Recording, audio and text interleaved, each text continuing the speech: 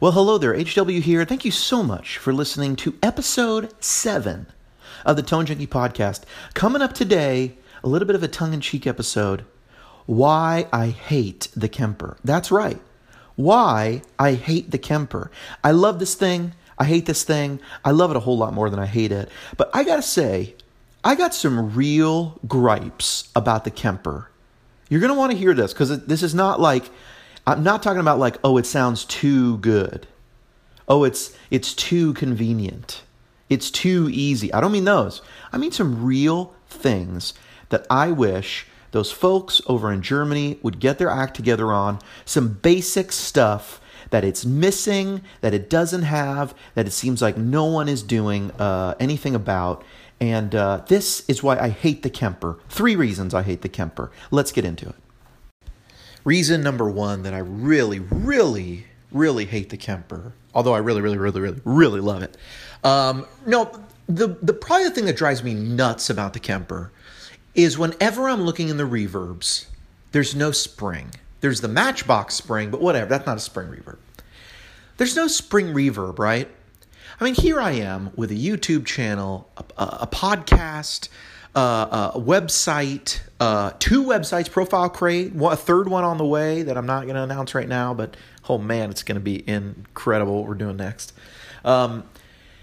It's how am I doing all this and I'm so in love with this thing called a Kemper, and we all are in love with this thing called a Kemper, and they forgot to put a spring reverb in? What are they thinking? Like, what year is this? It's 2018 I'm recording this.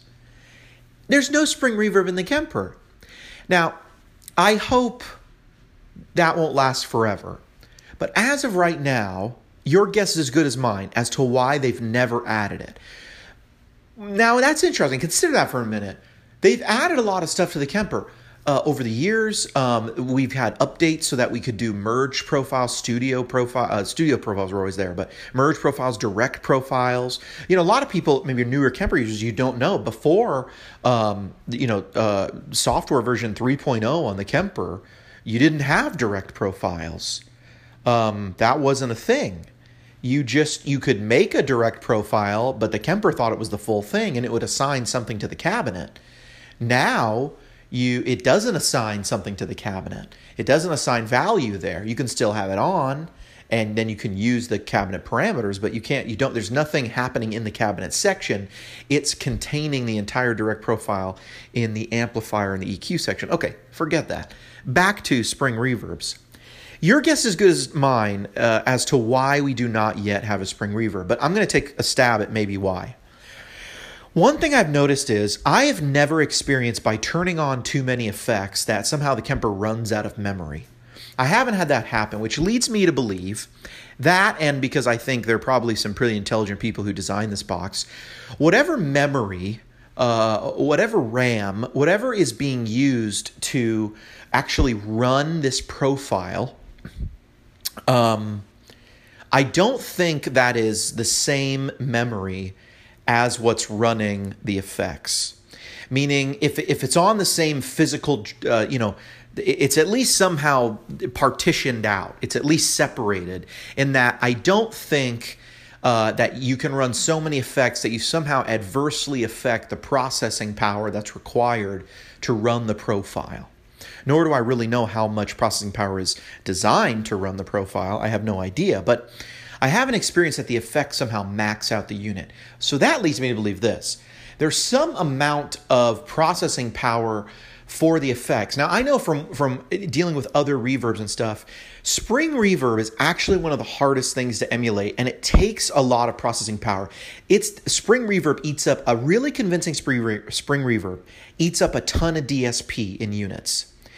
I know that from basically from learning about that from Source Audio and why they had to do what they had to do on the Ventris, because basically I guess what a lot of people do is they build a reverb unit, they build a reverb pedal, and they build all these algorithms, and spring reverb is always on the back burner. It's always supposed to be like the least authentic thing in there because it's just, you just have to understand they just don't run, and there's just not enough processing power in there, and the unit might be eating up processing power for other things, right? So that's why with the Source Audio Ventris, they finally put a very convincing spring reverb. Now, I don't have a ton of experience with like every digital spring reverb out there, but the Source Audio Ventris spring reverb sounds so convincing, so incredible. It sounds to me the closest that I've ever heard from a digital unit. It sounds killer. If you're not familiar with that pedal, we did on the YouTube channel, what I'm just going to say is the best demo of the Source Audio Ventris pedal on the internet. To me, it's hands down. We did that. I don't know. It just turned out well. We thought about what we wanted to do. We explained why it's different. We explained why it's important, why it's a great product. And the Suze playing is incredible. He literally, he's a tester for Source Audio. And so he had just lived with these algorithms for months and months before the pedal came out in all sorts of beta testing. Okay. I know from talking to the Source Audio guys that was the first pedal that they even felt good about saying, we believe this is a good spring reverb, not just a thrown in reverb. This is a really convincing spring reverb. And that's because it's literally two reverb pedals in one. And they have that there so that they can reserve literally all of the DSP from that chip just for the spring reverb, because it's two pedals in one. So let me jump back to here. I don't know how much DSP, how much processing power is built into the Kemper to run those other effects. I do know that I really like the time-based effects. I like the reverbs that are in the Kemper. But to be honest with you, the fact that we don't have a spring reverb is absolutely insane to me, because how can we dial in really authentic, types of sounds, Fender amp sounds without that spring it's part of the sound, right? It's part of the sound. So I've even go so far as saying this. If someone said to me, well, I think the Helix does a better convincing American Fender sound or something because it has a spring reverb built in, I might go, hey, you know what? If we put a twin in the room and you put the reverb up on that twin and we get 5 people and say, which sounds more convincing, this Helix or this Kemper? You might be right. The Kemper might have a really hard time picking up because the ear is going to pick up all that spring reverb sound, and it blends in with the sound. It becomes part of the tone of the amp, and the Kemper just simply doesn't do it. It just simply does not do it. I know Dan Lombardi has tried a bunch. If you don't know, Dan's he's in some Tone Junkie videos and stuff, and Dan's a great, incredible player. He's helped us dial in a bunch of stuff. Dan is basically a Tone Junkie. He's like the 4th Tone Junkie, if you ask me. But Dan has helped us dial in a bunch of effects that you see for free on the ToneJunkieStore.com effects sort of database that's there. But what really it gets me is that even his best efforts, and I trust Dan to do a great job with it, but even his best efforts to me are not like a super convincing spring, right? It's getting to the spring sound, but it's not like close your eyes, that sounds like amp in the room spring reverb. It just doesn't.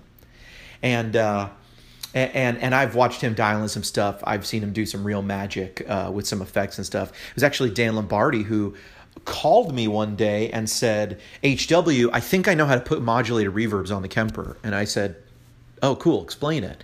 And then he explained it. And I thought I understood him. And then 2 days later, I'm in the shower. And I don't know if it was like my subconscious echoing back what he said, but I misunderstood him. And then later felt like I'd come to the same conclusion. And then called him up and I said, Dan, I think we could do this.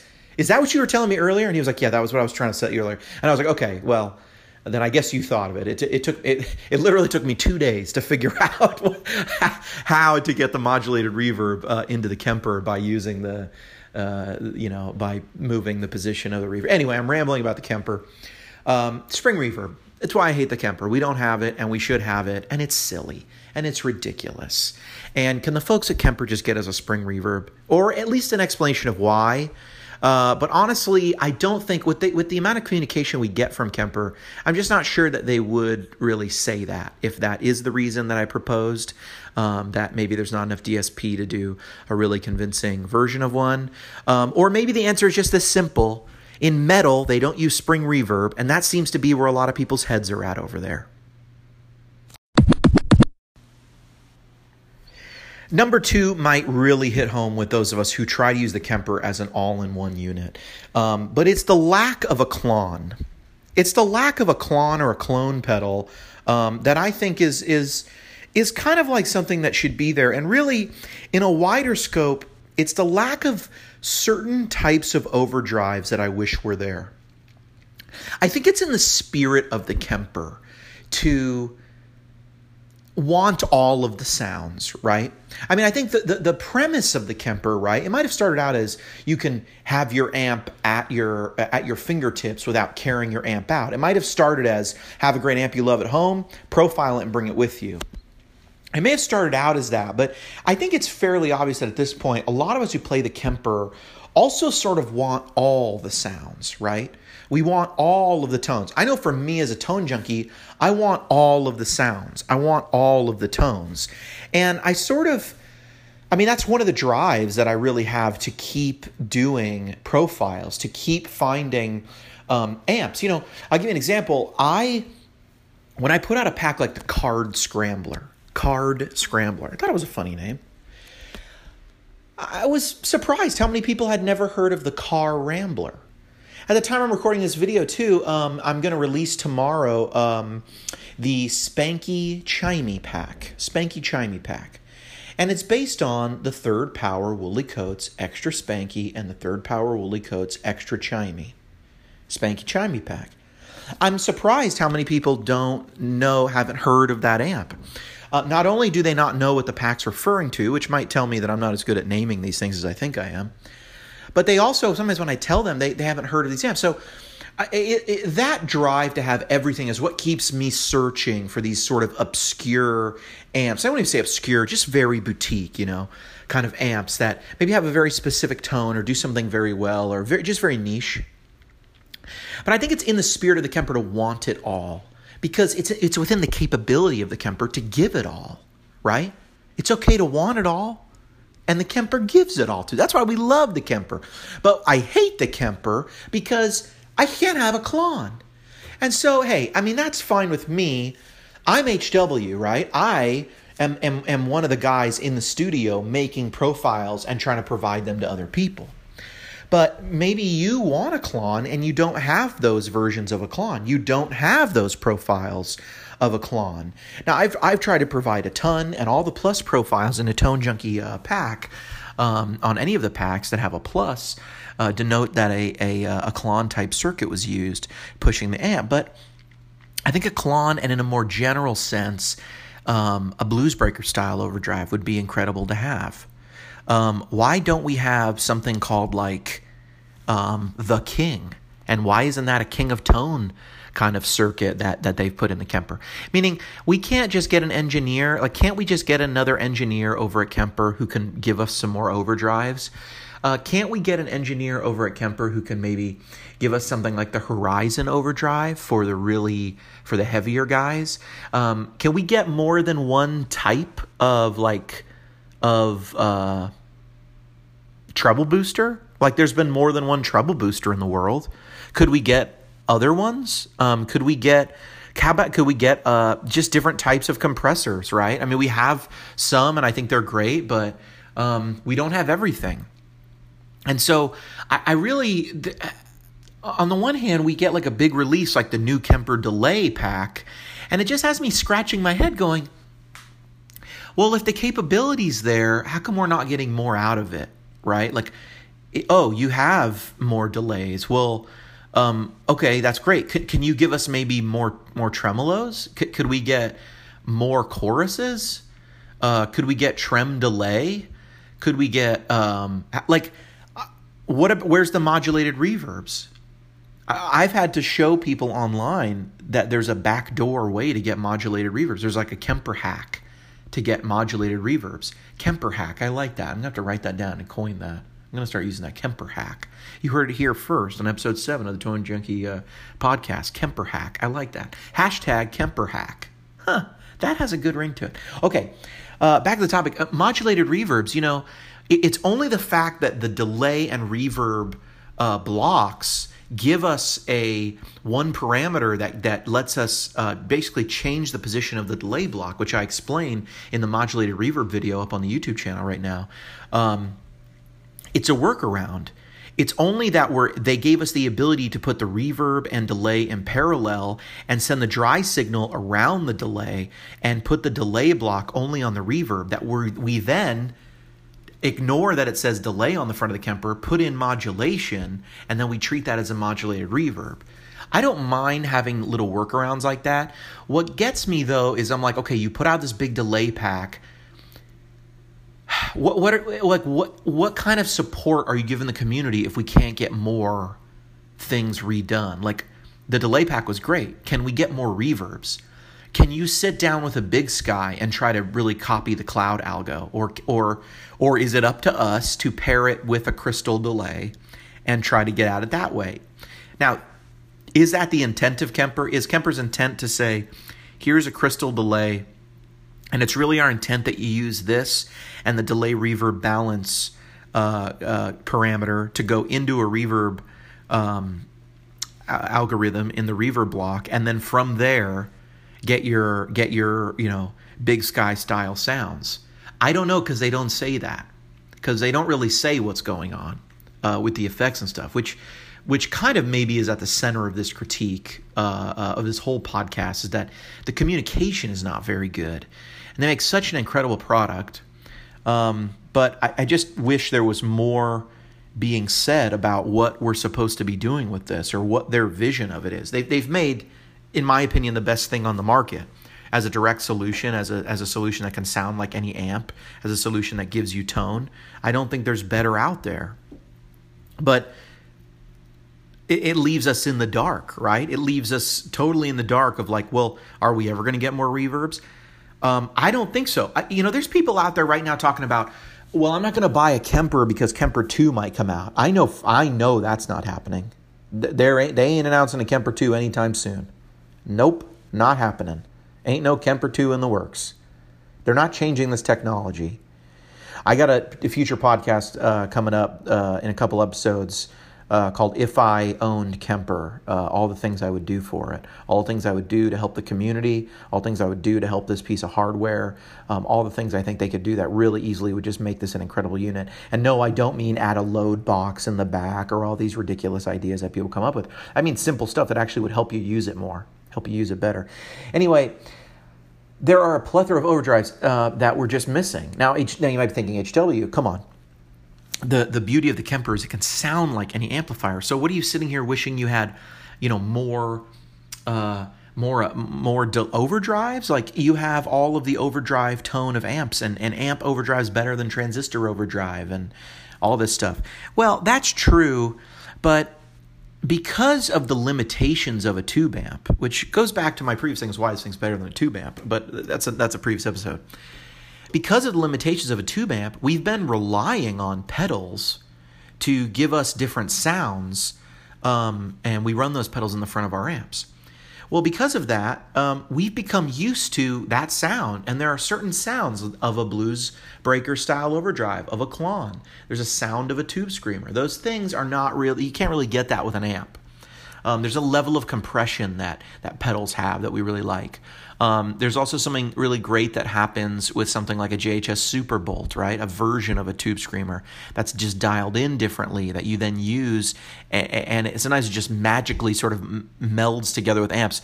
I think some of the best profiles with pedals we ever put out was in the Two-Stone TS1 pack. The Sparkle drive profiles in the Two-Stone TS1 pack is just... oh, they sound so good. It sounds like it doesn't sound like you put a pedal on, like you change the sound of an amp. It doesn't sound like that. It sounds like you just change the amp a little bit. Somehow it's so still amp-like and full. It sounds like maybe there was a parameter on that amp that I started changing, or that amp is just voiced to do that. But reason number 2, like I said, it's just, can we get some more overdrives? I think there's stuff that is just essential for the lexicon of effects for the guitar world, and I just wish that they would be included. That's reason number 2. Okay, reason number 3. I hate the Kemper. I can't even say it again. I don't hate the Kemper. I love it. I love the Kemper. But I'm too deep in this podcast to change the title now. I'd have to retype it like 3 or 4 times, and I'm just not going to do that. So reason number 3, and this is a real gripe. This is a real reason. It's been asked for by the community a bunch of times, and I really think that if Kemper did it and marketed it well, it would be a great way to push more sales. Although I think from the attitude I see from the people at Kemper, I don't know that they feel like they need more sales. I think they feel like they have enough sales. So, hey, whatever, must be nice. I'm not bitter about it. I love how many people are adopting the Kemper, and I hope they discover Tone Junkie and Tone Junkie profiles and stuff. But, I just wish we could get a little more support as a community on issues like this. It's the editor. We don't have an editor. I know you're going to say, toast me, the HW, there is an editor. No. I'm talking about one central piece of software that is Rig Manager, that has everything Rig Manager has, plus expanded capability. I'm distracted right now because there's a little bunny rabbit hopping around outside my office right now. It's just hopping. I love spring for this reason. New life. Maybe new Kemper reverbs at NAMM. I'm not sure. Did you hear that rumor from me? Oops. You didn't hear it from HW. Okay, I'm going to stop looking at this rabbit. I'm going to turn around and keep doing this podcast. No, we need an editor. We really need an editor. We need a central piece of software.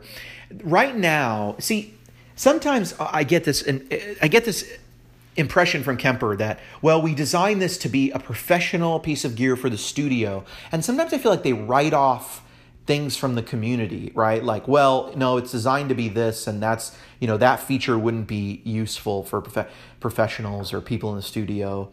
I one time shared a video on the Kemper forum, and one of the engineers at Kemper he didn't really like the way I was portraying the gain control, because I was pointing out that if you have a very clean profile, if you profile it very clean, then you turn the gain all the way up, I was pointing out it's not like a modeler. You'll get this weird, terrible distortion.